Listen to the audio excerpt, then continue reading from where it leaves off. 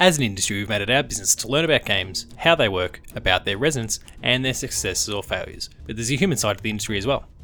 My name is Paul James and welcome to Dev Diary, a series that explores and celebrates the incredible feats of the people behind the games, as we dive into their stories, the highs, the lows, and ever in between. In this episode, I'm joined by Mark Cook, current founder and CEO at ShinyShoe, so join us as we explore his journey.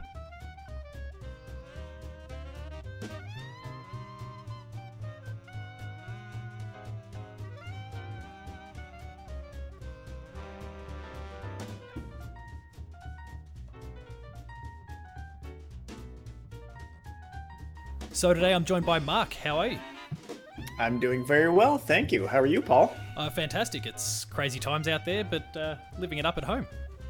Yeah, exactly. I'm in my garage right now. Normally, I do not work from my garage. I work from an office. I am in my garage because of COVID-19, of course, and everybody on our development team is working from home, and me as well. And the reason why I'm not in my house is I live in a small house. I've got young kids. They're always going crazy at all times, Background basically. noise. Yeah, exactly. I don't have an office. There's not enough space to have like a private office for me. So, yeah, they would already be like, "Daddy, who are you talking to?" if they were in the same room. So that's why I'm in my garage. That's why I don't have a face cam as we're talking here. I'm just on voice. Yeah. I mean, this is only audio anyway, so that's all right. Yeah, it's a wild time right now. Yeah, 100%. I mean, I've been kicked out of my study space at the moment because my wife's got a meeting with her teachers from her school, and she said, "Paul, get out, quote unquote. I need to do real work." Okay, thanks. Oh, thanks. no. So this is Dev Diary, a series we talk to developers from all around the industry. They share their experiences, their stories, and basically everything that kind of culminates in where you currently are. Now, Mark, before we get to your career itself and the things that you've accomplished so far, I wanted to rewind a little bit to the days before you actually got into the career and some of your first gaming experiences. Do you remember what your first game is or what some of your first gaming experiences were at all?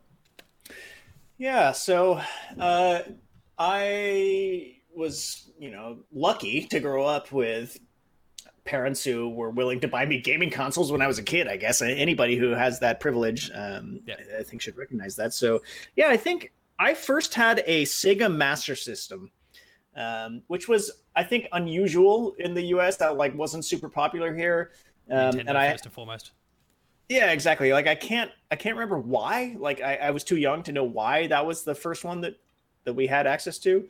I think it might have been one of my cousins had it, and then my parents got it for me as a gift for Christmas or something like that. And it was great, and I remember playing it. However, quickly, all my friends started to get the Nintendo Entertainment System, the NES, and I was feeling left out. So I remember we sold the Sega Master System. This is in the days before Craigslist or anything else, right? This is mid 80s. So I have no idea how my parents found somebody to sell that to. Maybe it was in a newspaper, like a newspaper ad or something. But we sold that Sega Master System, which was a great lesson for a kid growing up. We used that money to buy a NES. Plus I'm sure and all the trade-in value, yeah, exactly. Plus, I'm sure my parents kicked in some more money too. Then I was off to the races, so to speak, with the Nintendo and then the Super Nintendo and PlayStation and so on from there. So, looking back, I did a lot of gaming. My dad was constantly worried, your mind's gonna rot. I've heard that so many times from him. Were there any particularly favorite franchises or even genres along the way that you really latched onto? Yeah, absolutely. From the Nintendo era, excuse me. I just love platformers was the primary genre that was out there, right? There was just so many good ones that were just damn hard. Mega Man 2 is a classic, right? Yeah. Or some of the Castlevania games. And I have one of those NES Classic Minis now. Oh yeah. And I tried playing some of those, and I'm just like, God damn, these games are hard. It's just ridiculous. Yeah, exactly. So I remember loving many of those styles of games. And then as I grew older, some of my favorite games of all time are Doom 2 and Street Fighter 2. There's a lot of two games that I love. I've realized when I was writing down my favorite games, why? I guess the sequels are always better than the original. They can fix all the problems. Yeah. But so that's a few years later. But yeah, those are some of my, I guess, favorite gaming experiences from my youth. And That's a fantastic so story. I consider myself a lifelong gamer. Was there a game that you identify at all? Because your career has obviously been all around games. Was there a game at all that you identified as being this, I don't know, really formative moment? We've gone, I want to get into games. I want to make them, or somehow immerse yourself in them in some sort of professional capacity. Yeah, it was probably the Doom and Doom 2, I think. Okay. There was like a combinations of things that was happening around then. So I was probably like 11, 12 years old around that time period. And id Software was a pioneer in releasing modding tools for their games, right? So like there was map editors and things like that you could just muck with.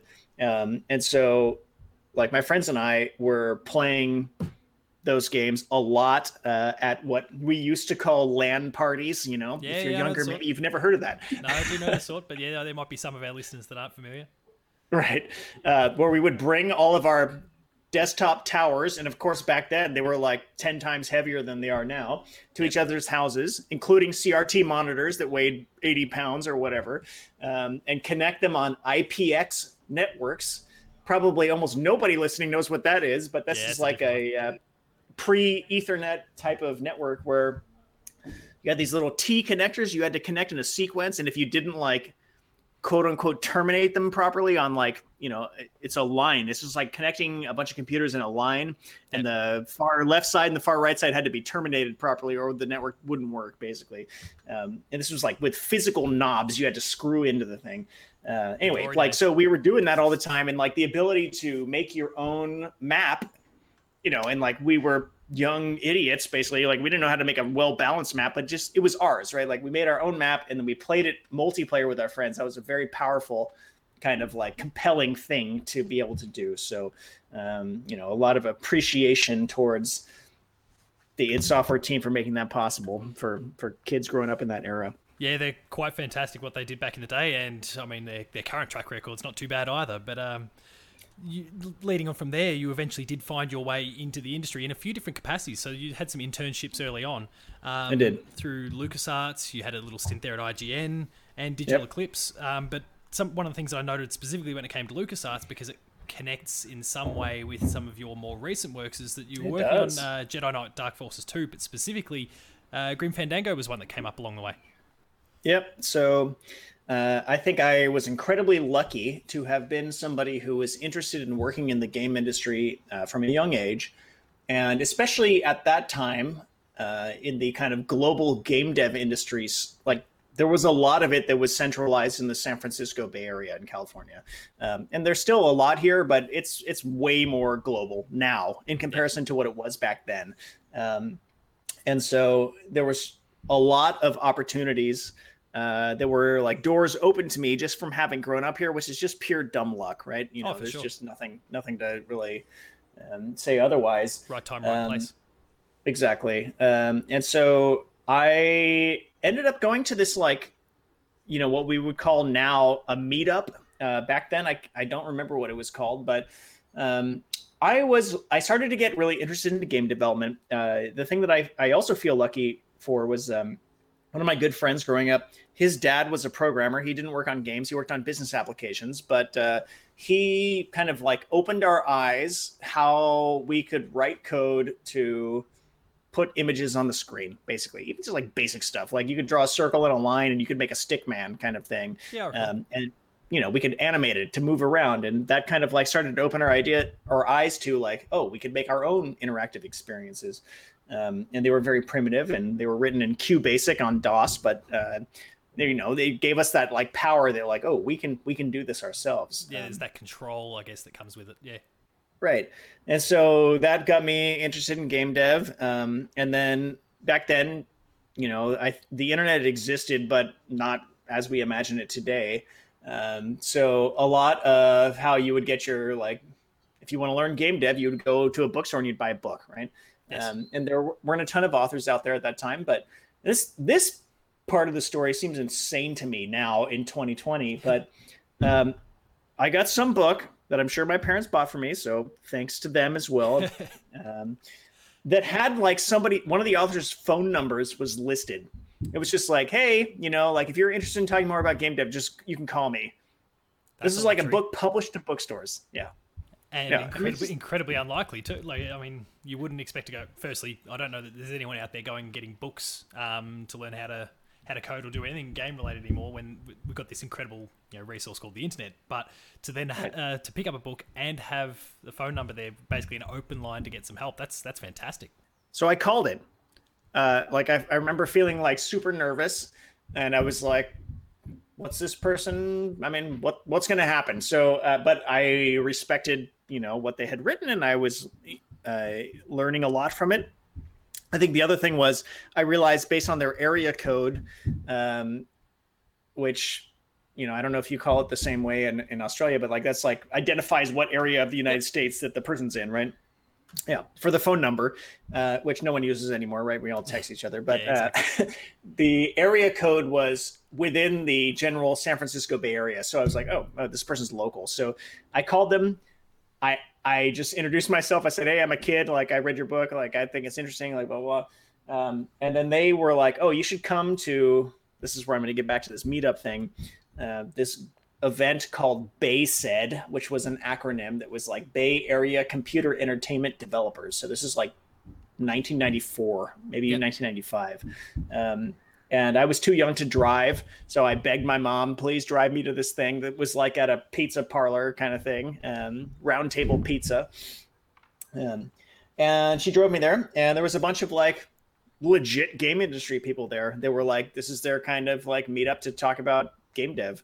And I met somebody that worked at LucasArts, and I kind of went from there. And they were super generous to have offered me an internship. Like, I was 15 and I worked on Jedi Knight Dark Forces 2 and Grim Fandango, which I think both of them are like 90 plus Metacritic games. So hell of a start to so I got super lucky. And again, I mean, that cycles back to that right time, right place thing. Sometimes these things just work out, and you lucked out to begin your career in such a way.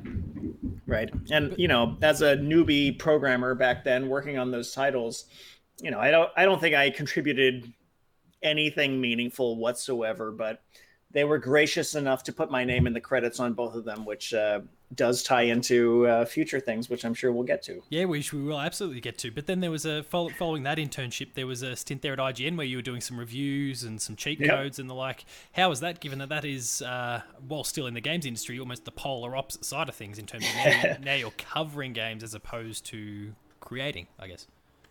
Yeah, I mean, I was just like broadly interested in getting wide exposure. So, I haven't thought about that in so long. Imagine Media, now called IGN, but back then it was Imagine Media. They had Next Generation magazine and Ultra Game Players, which was the magazine that I worked on. I'm trying to even remember how I got connected to that, and I can't. So that's fun. Worrying me. No, it's just worrying me. Like, I'm more worried about it. I know you're not. I'm like, oh, I'm getting too old and forgetting stuff. So I don't remember how I got connected to them, but that was fascinating. Like, and it was funny being an intern at a place like that, because I got shoveled all the like worst games to review that like nobody else wanted to. I would do the same thing if I was the boss of the intern. Yeah, intern, you review this game. The one I remember reviewing specifically that was just like painful was Spice World, the Spice Girls PS1 game. Oh, right, okay. I think probably the less said, the better. I'm guessing. I can't say that I had anything to do with it myself, but probably the less said, the better. Spent a lot of time on my PS1, but Spice World was not one of those games that I ever happened. That doesn't surprise me. Quite thankfully, I'm gathering. But then you did start to make your way back into the creation side of things from that point, because you were working with another internship, but with Digital Eclipse, you were doing some coding for the Game Boy Color. Is that right? That's right. Yeah, you researched your stuff very well. I'm almost curious how you even got this information, but that's absolutely valuable resource. That's absolutely correct. So I worked with Digital Eclipse, which is a company that's still around, and they're still even in the same office building. They're now called Other Ocean. Yep. And they have they're like a multinational conglomerate. Actually, they've got like various different companies under that banner that do different things. Yeah, and that summer I learned a lot about Game Boy Color assembly programming, basically for the Z80 CPU, which was super interesting. And there's a guy who was like kind of a mentor at that time. His name is Mike Micah. He still works with Other Ocean. He's like a brilliant guy. Yeah, it was super interesting. We made a game called Booger Ball that summer. It did not ship to customers. Yeah, okay, I was going to say that's a name that I definitely don't recall. That was the intern project. And the other thing I remember doing there was they were doing a, I don't know if it was a port or like a remake or what it was, but it was like Ghosts and Goblins on the Game Boy Color, I think. And one of the jobs that I had was to capture all of the audio and digitize it in such a way that it could be used on the Game Boy Color. And the way that we did that was, this is like an ancient game that came out in the arcade, right? Like I was playing the MAME ROM in MAME and like trying to record samples of things cleanly from the PC, which seems like it seems like an insane way to do it. But after, I'm sure we'll get to this, remastering other games, like it doesn't surprise me. Like all the source media for all this stuff has been long lost because everybody back in the day was terrible at file management and like keeping track of these types of things. So anyway, like the one thing I feel prideful about though for that was, I think that's a game that's well known as being extremely, extremely hard. Over that summer internship, I became a god at Ghosts and Goblins. So next on the list that I've got, and look, maybe I didn't do my research thoroughly enough because I'm noticing about a 4-year gap in the middle here. But next on the list that I've got is Plumtree Software. Is it a software engineer? But was there anything? Was there anything in the middle there, or did you drift away for a little while? Well, I went to university. I mean, that's the main reason that something changed. Those previous internships were in high school, or American high school. You guys call it that in Australia? High school. Yeah. Okay. I know how that can be different around the world, but primary and high school, or primary and secondary, depending on the language you want to use. But got it. That's cool. Well, thank you for educating me on that. Not a problem. Yeah. There's at least one internship that's missing there. Then and this is a place that I worked at professionally as well. I worked at Nihilistic Software for 2 internships while I was at university. One of which I worked on the game Vampire the Masquerade. Yep. The first one, not the one that most people remember, sadly. I think it was called Vampire the Masquerade Redemption. And then there's the FPS one that a lot of people remember much more fondly. Yeah, because that's the one that's getting the sequel at the moment. That's the one that's getting the sequel at the moment. Exactly. Okay, so that's an interesting one there, because I did have Nihilistic listed, and I guess I had different windows of time, because I had things like Marvel Nemesis listed and Conan. Was that you had a bit to do with those as well? Oh, that's working professionally. That was later. But right. I've got a bigger bomb to drop on you then from your missing information. I worked on StarCraft Ghost at Nihilistic one summer. Okay, now that's a big one. We definitely need to pick through that as much as you're allowed to, I guess. Sure. Tell me all about that StarCraft Ghost experience, because obviously that still gets dredged up from time to time by fans of Blizzard. And yeah, absolutely. What was that like to work on? And then I guess when it ultimately didn't go ahead any further, what was that like to be a part of that? Okay, remember right now, you're talking to maybe 19-year-old me or 20-year-old me, intern. You're not talking to like CEO of game company person in terms of my perspective on this. No, like I was programming visual effects at the time. And from my perspective, like my work was just super fun. Like I was trying to make parts of the game look cool. And it was really a kind of compelling thing to work on, high profile IP. Like I don't even think I realized at that point how high profile it really was. Like even as a hardcore gamer, worked on a Star Wars title at that point, that everything in comparison doesn't seem quite as big. Already getting jaded, maybe. I don't know, but like my personal work was straight. Like it was interesting, compelling, challenging, but it has like nothing to do with the big picture of what happened with that game. Yeah. And so, in terms of like I mean, I'm speaking from like the far future looking back in terms of what happened and why. Like, I've heard stories from various people on all sides, and I really don't feel like it's my place to comment on things. Yep.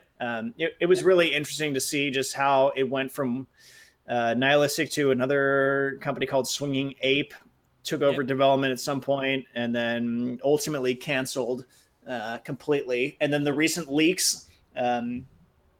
Yeah, it's It's a story that I just think keeps that's on going and doesn't really end in a lot of ways. It's a fascinating one, certainly as someone on the outside, and must have been, well, especially intriguing for you, even watching on as some of these things continue to break from time to time, but as someone who was a part of it for a period there.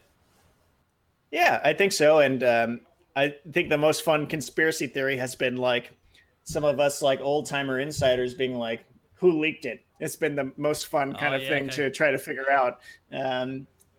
I mean, I don't know. Like, it's probably most likely some old dev kit got sold at auction when a company went out of business, and then somebody got it and they didn't know what it was, and then they resold it to somebody else, and then that person realized what it actually was, and then it ended up on the internet. A familiar sort of story. We see these sort of things with that Nintendo PlayStation. That was a similar sort of scenario there that you've basically described. Right. So that was in an internship capacity there. Then there was Plumtree. What did you glean from that period there? Yeah, that's working in software something I don't commonly. I'm sorry if it's loud. I've got my garage door open. There's a helicopter apparently. That's something I don't often get asked on game industry oriented interviews. So thank you for being like the first person to ask about an unusual part of my own career trajectory. You're welcome. So what happened there is like, I'll call it young naivete, I guess. I was at university and I was like getting towards the time of graduating, and 100% of my friends, including friends that had been like deeply invested in the game industry and wanted to be a game developer and so on, all decided to abandon that. Perhaps at their like parents' advice or whatever it was, right? And I think I reacted to peer pressure. Basically, I was like, all my friends, like literally everybody I know who's interested in the same field as I am, which was, software engineering, programming, everybody's going into corporate software. So I was like, I should try it too. Yeah, okay. So I did. It's not an unusual sort of thing to follow some of your friends, and you could get, I guess, cold feet. Would that be maybe one way of describing kind of what you were feeling at the time? I think so. Or feeling like, I was blessed to. Yeah, like I feel like I was blessed to have like been able to do all these game internships before I even graduated from university. So I was like, well, maybe I should check it out, kind of thing. And like all my friends are doing it, maybe I should try it, see what it's like. And like nothing whatsoever bad to say about that company. It was a really interesting time. It's like the .com boom had ended. This was like post the wild times in San Francisco. I was in university in the time when like the ridiculous money was just flowing and the stupid money was flowing everywhere. Yep. So this is like post crash. So any company that was still around in San Francisco in the internet business, so to speak, post crash was like, they actually had a viable business. So Plumtree had a viable business, but it was a straight corporate software play, like selling software to big companies to manage their information. I won't say anything more. There's no real reason. Yeah, no real reason to go deeper than that. But I think I learned things software engineering wise. I met one of my best friends even today when I worked there. So yeah, I have nothing to say negative about it. It was just speak ill about it at all. But just after 8 months or so, I was like, I should have been making games. What am I doing? So I decided to leave, and I contacted my old friends at Nihilistic, and then went from there. So then, as I mentioned before, you worked on the likes of Marvel Nemesis and Conan. What was that like to be a part of? Yeah, that was I think it was a great learning experience. Let me put it that way first. I learned a ton very fast. Nihilistic had a lot of really smart people working there. And I learned a lot from them. It was interesting working on licensed IP. So we had the sure. Marvel superheroes on one of the games and Conan the Barbarian on the other. However, not the Conan that everybody imagines when they think of Arnold Schwarzenegger. It was specifically the books. Yep. And which is still the books are cool. For some of the more modern takes on that in the gaming space, I think is still based on the books as well. Am I correct? I think. Yep. I think so. From Frank Frazetta, I believe was the artist's name at least. Oh, okay, right. Anyway, those were interesting projects to work on. I learned a lot. I think I really put my heart and soul into Conan, especially I was the lead gameplay programmer on that game. I think the combat is one of the best things about that game. Yep. But it was just interesting. Like there's pros and cons with working with licensed IP. You may have heard plenty about that on past interviews. Yeah, past interviews about various different IP. No, there's always the good and the bad that comes with that because there's constraints that might be in place from the owner of that IP. Right. What was it like though for you transitioning from your previous experience there, which was an internship, to then being a full timer? Yeah, I mean, I think I had to establish myself, so to speak, as somebody who was, a worthy member of the team. Earning your stripes a little bit. Yeah, exactly. I mean, I came on as a junior person, basically, and I think something that helped me, and this is not everybody can control their kind of personality and attitude, but something I think did help me, just being honest, is I have a very optimistic and positive attitude generally, and that made it easy for me to collaborate well with a lot of different departments within the company. Yeah, absolutely.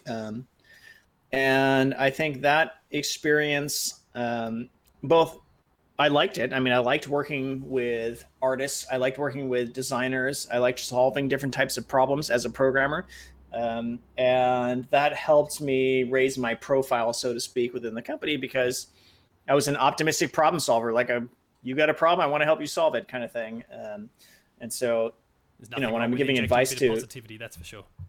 Yeah, when I'm giving advice to younger people in their career, I definitely try to focus on that's a way to get noticed. Is try to solve things, try to help people, try to solve cross-departmental problems, which are things that sometimes don't get solved just because nobody really communicates clearly enough about it, that sort of thing. Now that sort of aspect, so kind of bridging different groups and that sort of thing, I guess was an important part of your next stint. So after Nihilistic, before you then again returned to them, where you were working with Suda51 and Grasshopper Manufacturer on Shadows of the Damned, because obviously that was you had the Japanese team, but then you had EA involved on the other side as well, and were you working a similar sort of role, kind of bridging those two parties or groups, I guess?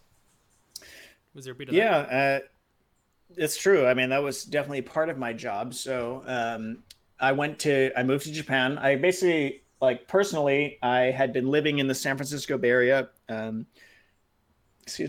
essentially since I was, cognizant. When I was a baby, I lived in different places, but since I was a child and actually knew where I was, so it felt like my hometown. It's where I had been my entire life. My university was in the same area. Yep. I really wanted to try something different.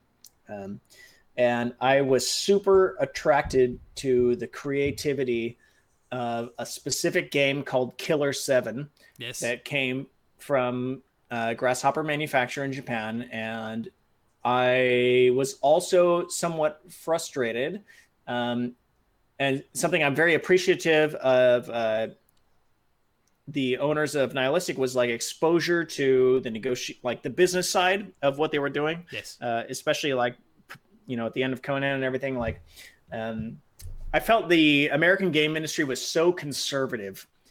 Everything felt like almost it had to be tied to some licensed IP or something for risk management. And this is pre the rise of the indies too. So this is this era where I felt like risk was so tightly managed in a game like Killer 7 that touched me as being so unique and creative. just could not ever be made in the United States. I felt that at the time. And I I mean, think, as a consumer of games at the time, looking from the outside, I would have 100% agreed with you. And things have changed a little bit in recent years, of course. But back in the day, I think you're pretty well on the money too. Your perspective back then was spot on.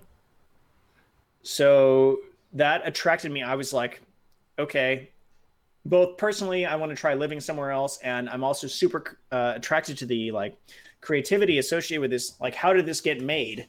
How did this game get made? I wanted to know. Like, both just as a gamer who was just like super interested in it, and also the business side of the game industry. How the hell did a game like Killer 7 get funded, and how did it get made? So I applied to work at Grasshopper Manufacture in 2007.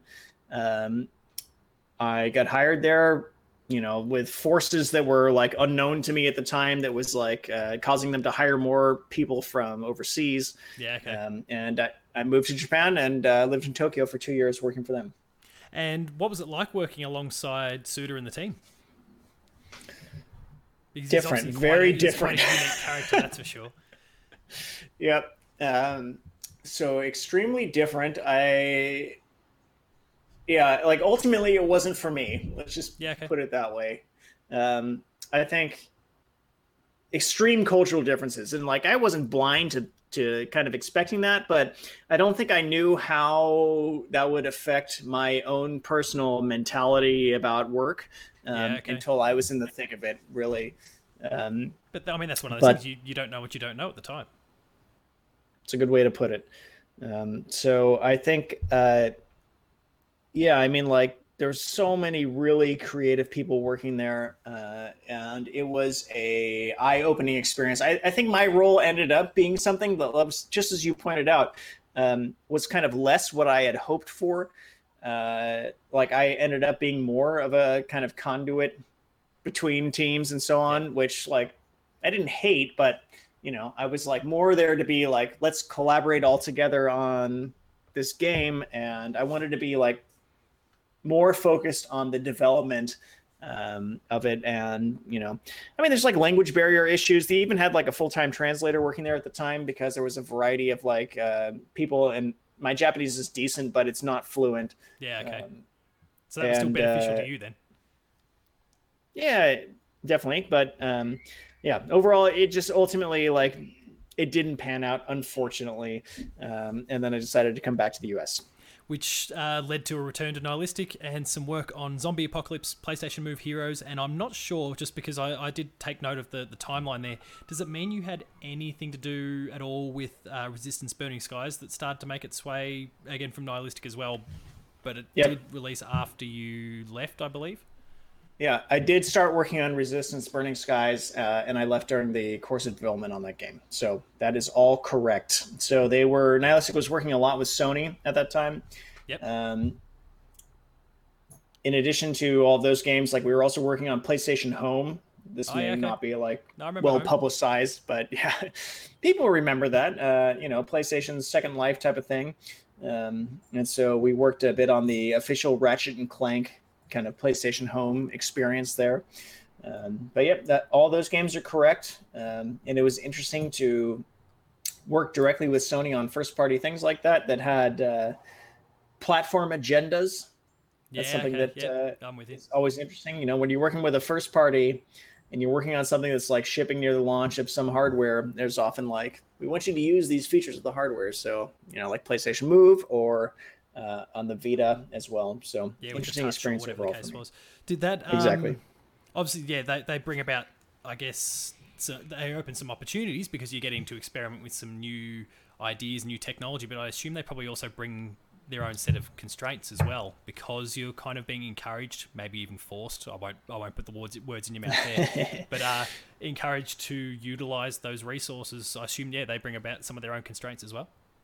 Yeah, absolutely. Like, I mean, just put yourself in the position of a big company. Like, you've got a marketing group who's, let's say you're talking about the Vita.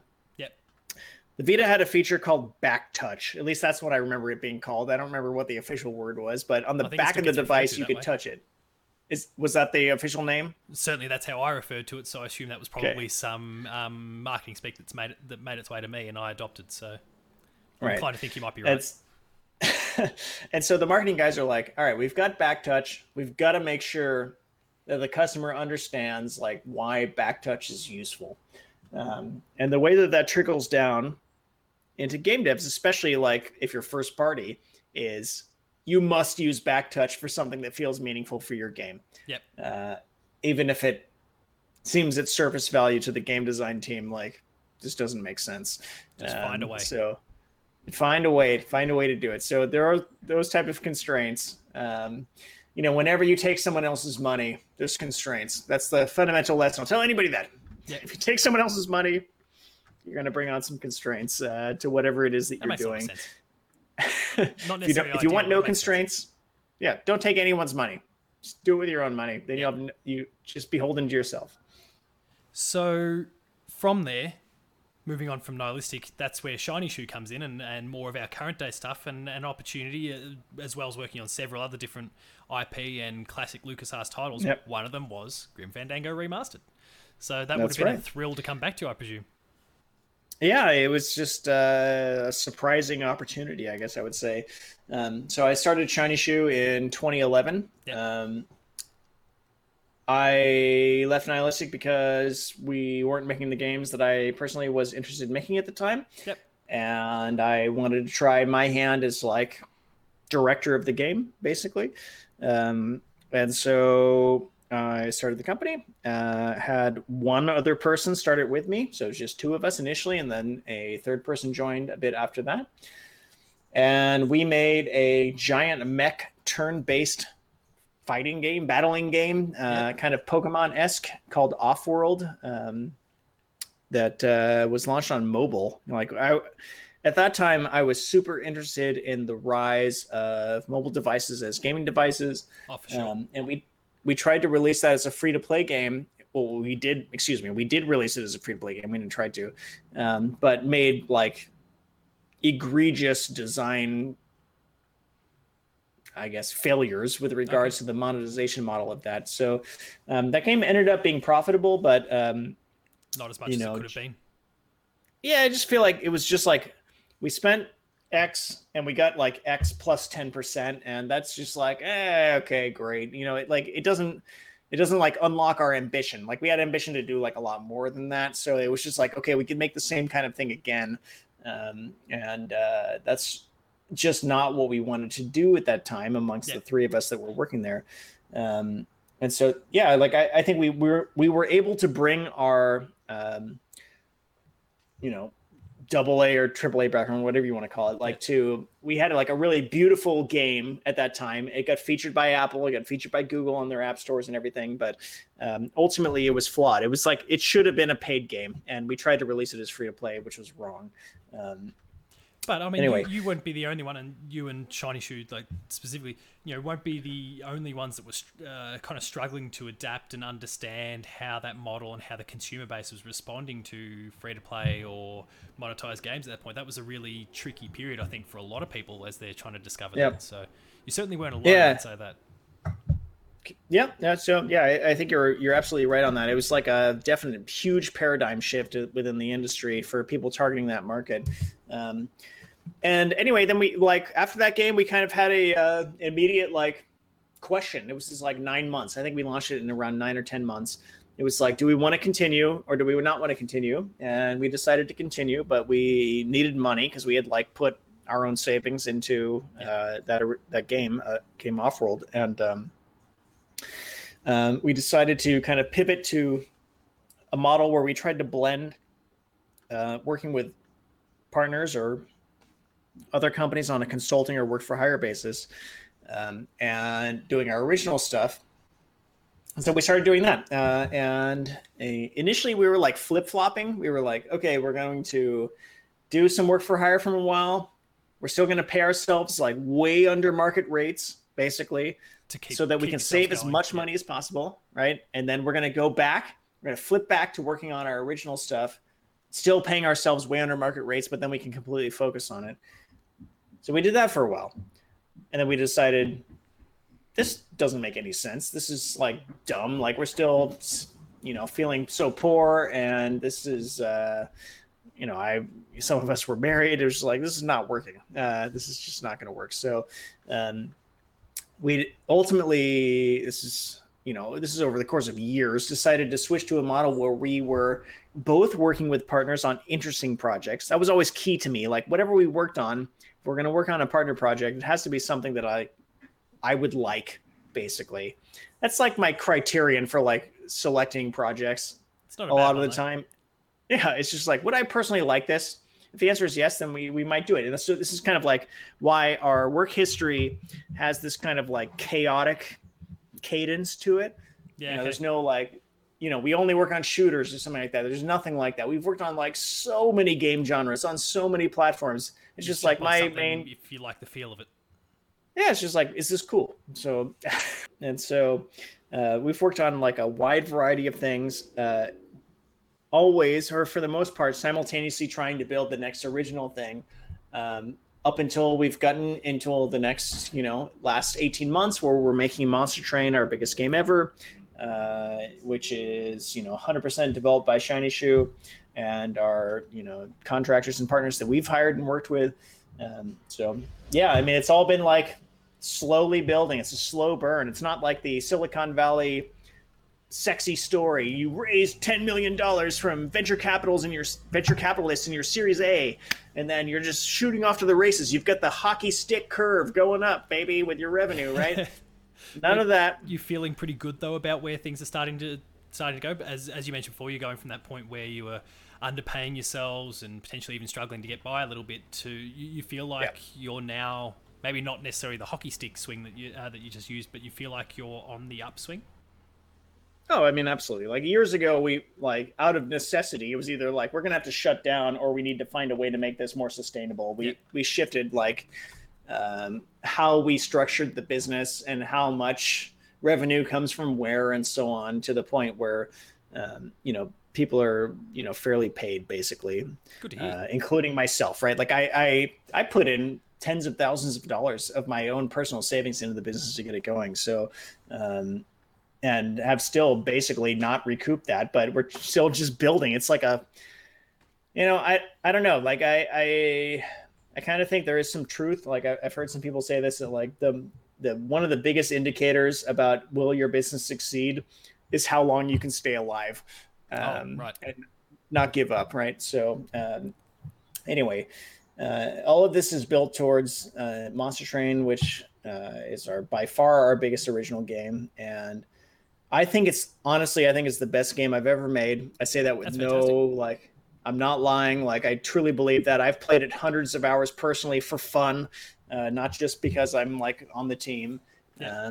And so like, I'm really optimistic about what's going to happen when it comes out in the near term. I can't announce a specific date. That's fine. Not a problem at all. And at the end of the day, obviously, Monster Train is this really, really cool project. Actually, I did spend a bit of time messing around with, because obviously there was some beta access recently, and one of our other writers, Sarah, did a preview for the game on the site as well.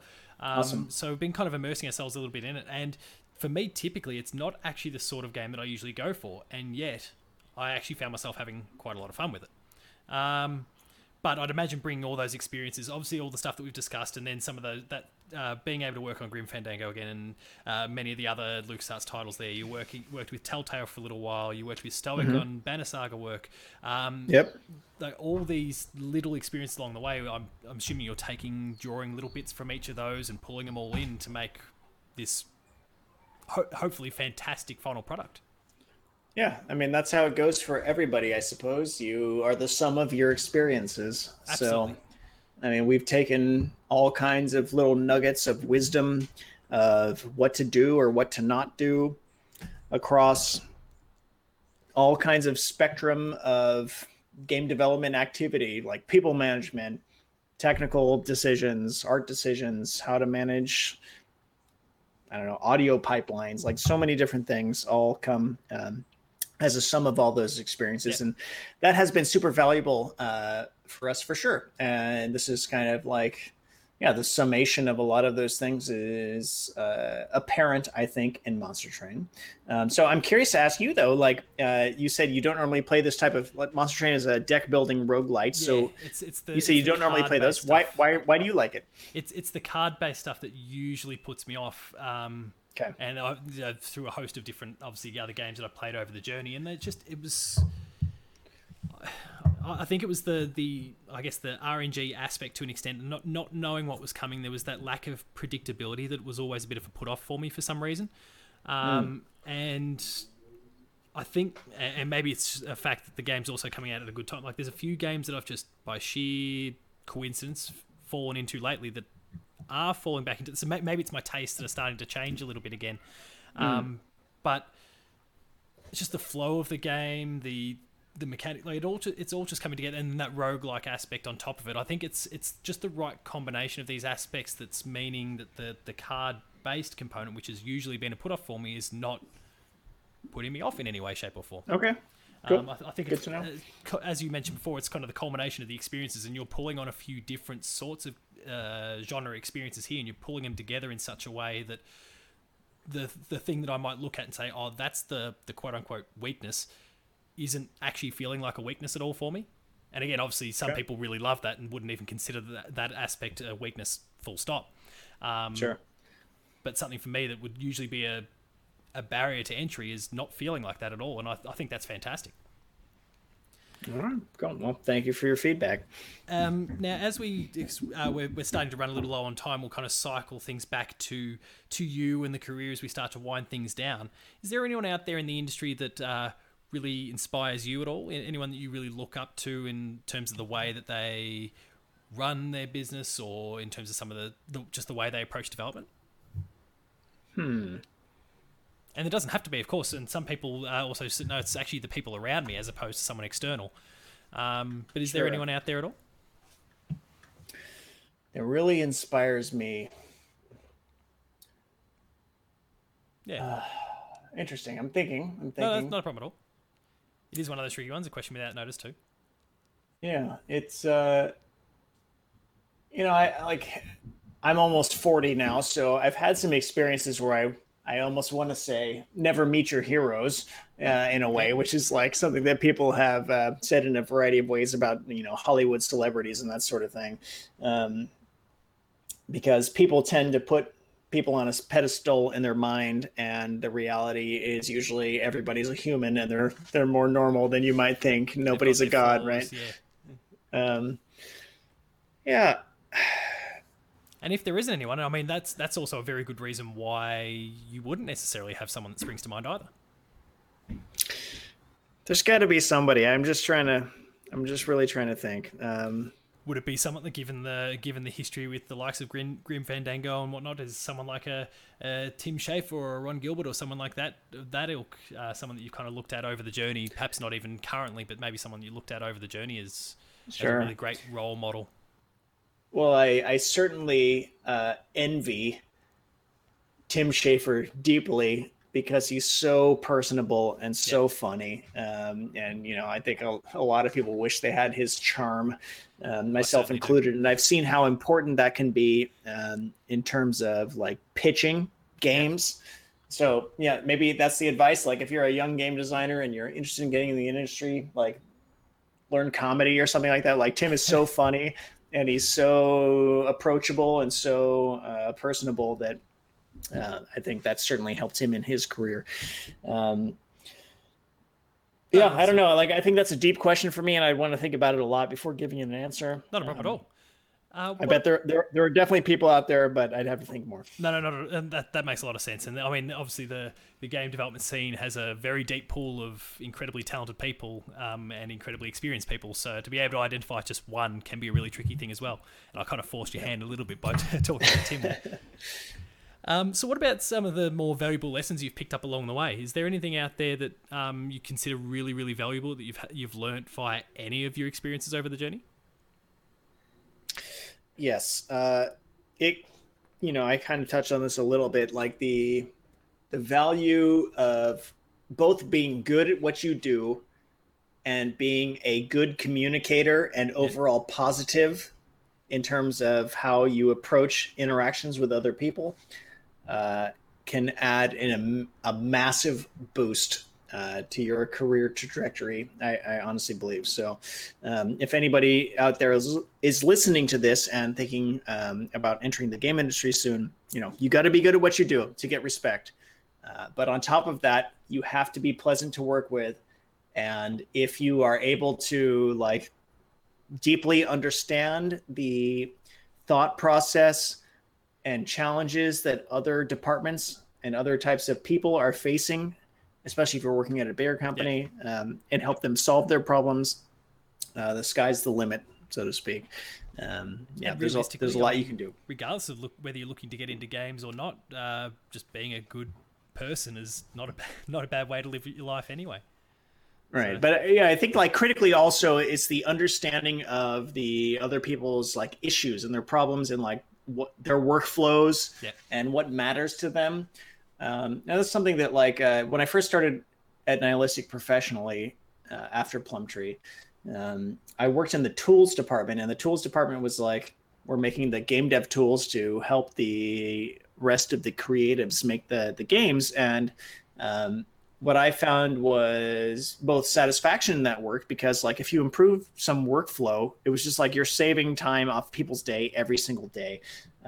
But it also created that kind of empathy for other people and how they worked how they worked on the games and so on that they were doing, which being empathetic and helping to solve problems in those areas was a career accelerant for me. So I would definitely recommend not trying to shut the door. I've seen people that have succeeded in different ways. So, advice in this world, nothing's absolute, but it worked for me. And if you've got the personality for it, I think it worked for you as well. Yeah, you're a long way down the road if that's the case. In the event that you're having a rough day, what are some of those highlights that you're able to look back on? And if you're having a rough time, but it's those sort of things that can pick you back up again. Are there any particular experiences from your time in the games industry that you look back incredibly fondly upon and that will stick with you?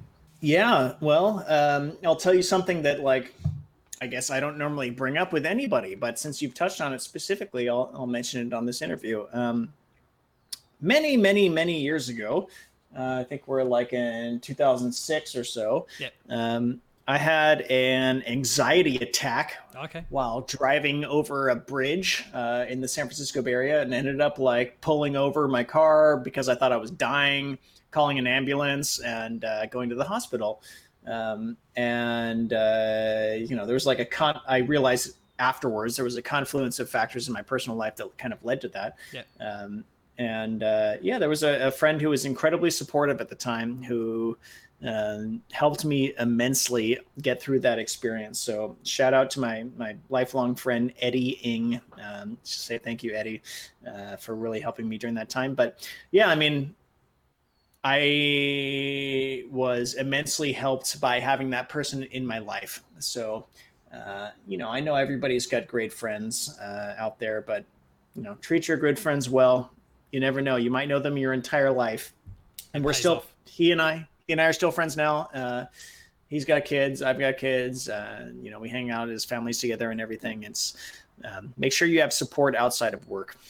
Yeah. Okay. That's a huge thing. And whether that's simply your family or your friends or whatever, I think, really valuable. Fantastic. Now, another one of those curly ones that's coming without notice at all. But I hope we can have a little bit of fun with this one. If there's any game that's ever existed that you could retroactively add your name into the credits to, you could be in some way responsible for. Now, that could just be as simple as special thanks, if that's all you want. But if there's any one game that's ever existed that you can just retroactively say, I was a part of that in whatever capacity you might like, what would it be? Are you going to be mad if I told you that Doug told me you were going to ask that? Oh, okay, Doug. I know he's listening on the... Okay, right. So I did have some time to prepare for this one, Paul. And I thought about it, and hopefully I have an interesting answer for you. So I'm looking forward to it. A lot of when I was thinking about that question, I was thinking back to games that had a big impact for me when I was, growing up, and just not just from a kid period, but all throughout the years I've worked in game dev, and what I realized as I was thinking about that question is many of the games that occurred to me were things that were multiplayer in some way. And one of the main reasons why they were so impactful was just from the human kind of relationships of both friends in the real world and internet friends that were kind of like making it feel like it was something more than just playing a game by yourself. So here, and I grouped them in a way that I commented on earlier that I think is kind of funny. There's a lot of twos in this list. Yeah, the sequels, Doom and everything from before, yeah. Exactly. So here are 2 games in a row that felt very impactful for me. Doom 2 is one of them. Not only was I making maps and playing with my friends at LAN parties and so on, but I actually got really, really, really good at that game. And this is like pre-esports era. There was a service in the United States called Dwango, which was a way to dial into essentially a BBS over your, dial-up 24/4 modem that lets you play. Unlike dialing direct to your friend, where you could play one-on-one, you could play with up to 4 people over a modem, which was like revolutionary at the time. And so that service, like I got really good at that game. And they had, because of like the semantics of dial-up, you didn't want to be doing long-distance phone calls because they charged a lot of money back then.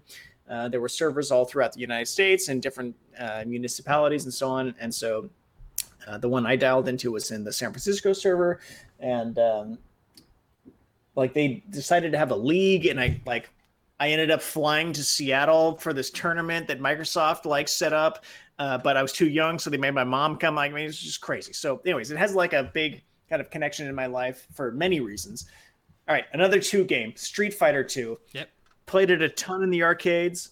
I remember like being bullied by like a bigger kid because I was better than them, and like they just push you out of the way with their arm or whatever, like on the arcade stick to try to make you lose your quarter.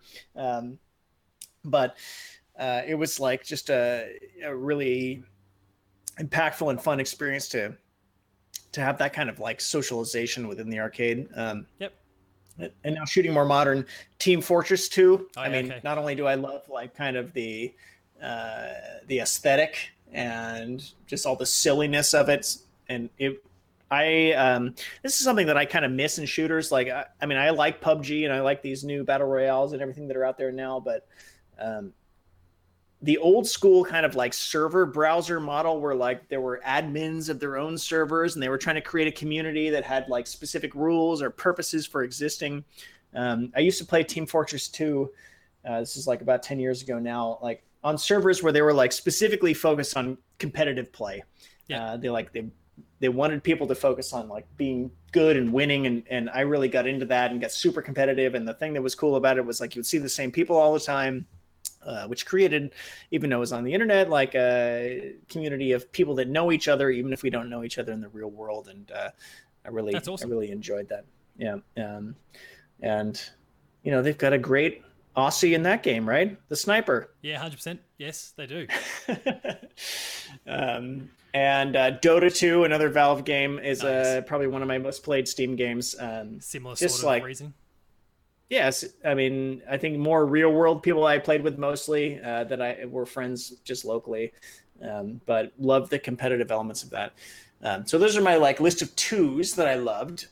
Another game that had a huge impact for me is EverQuest, and this is just like solely down to the fact that I played like 1,000 to 2,000, who knows how many hours I played of that game. I feel like anybody who really gets that like MMORPG bug, whatever the first one is that they play, that they get into, like they just go fucking crazy on it. Yeah, and then they do, yeah. Yeah, have you played any, Paul? Not a huge amount, but I have obviously observed from the sidelines. Right. Well, that's probably for the best. Let's be honest, because those games can suck up your life. Yes. And then I feel like any other one after that, like you might like it, but it's never really going to hit you in the same way. So like I played WoW, and I like WoW. I think WoW is a fantastically polished game and so on. But EverQuest 1, the original, was like that game for me, and I just went ham on that, and like had friends in the real world playing it too. So it's like, again, coming back to like that kind of multiplayer element to it. And then here's my two Japanese single player games that like had a big impact on me. I'm sorry if this answer is way too long, Paul.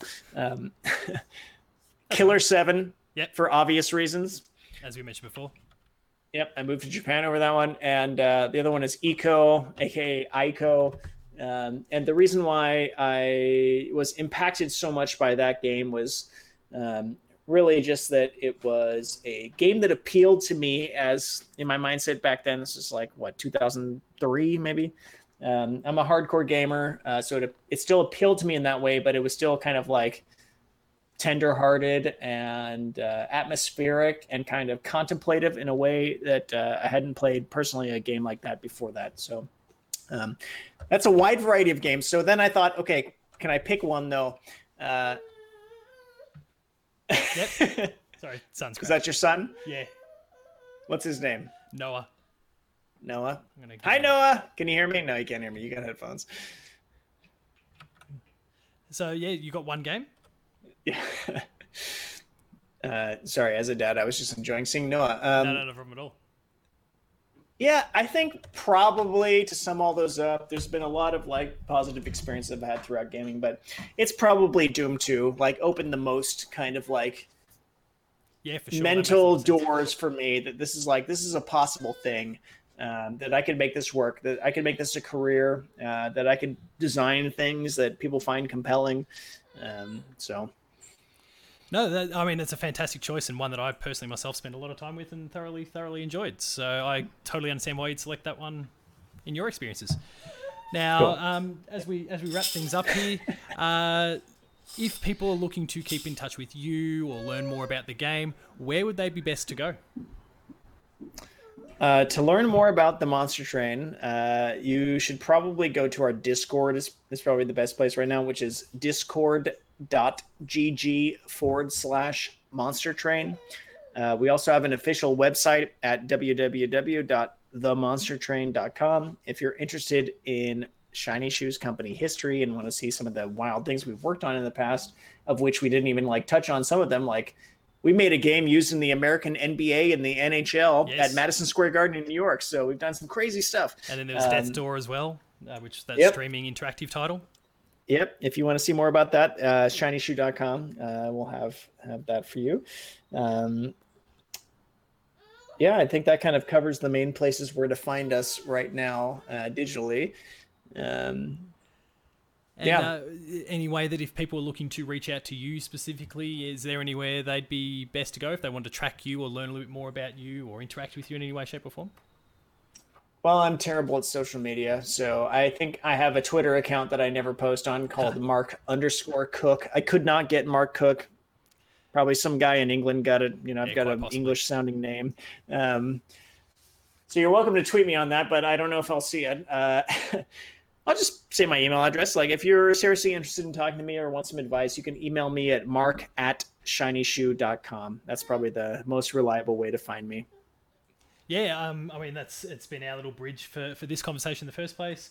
And I mean, I've really appreciated the time that you've been able to give me for this episode and sharing your story. And I think if anyone's looking to reach out and has questions, then if you're anything like what you have been for me in this particular scenario here, then I think they'll be able to get some really fantastic, fascinating answers. So that's definitely one for listeners to pursue. Thanks, Paul. I appreciate talking to you, and I love that your son has popped out and has joined the call. I mean, this happens to me all the time. It's also why I'm hiding in the garage, but this is the situation now in 2020 with COVID-19, right? Yeah, and the whole working from home thing. Well, Mark, thank you very, very much for coming on board for the show today and sharing your story and experiences, as I mentioned before. I really do appreciate it very much. All right. Yeah, thank you for having me. And listeners, as always, thank you very much for listening, and I'll see you next time.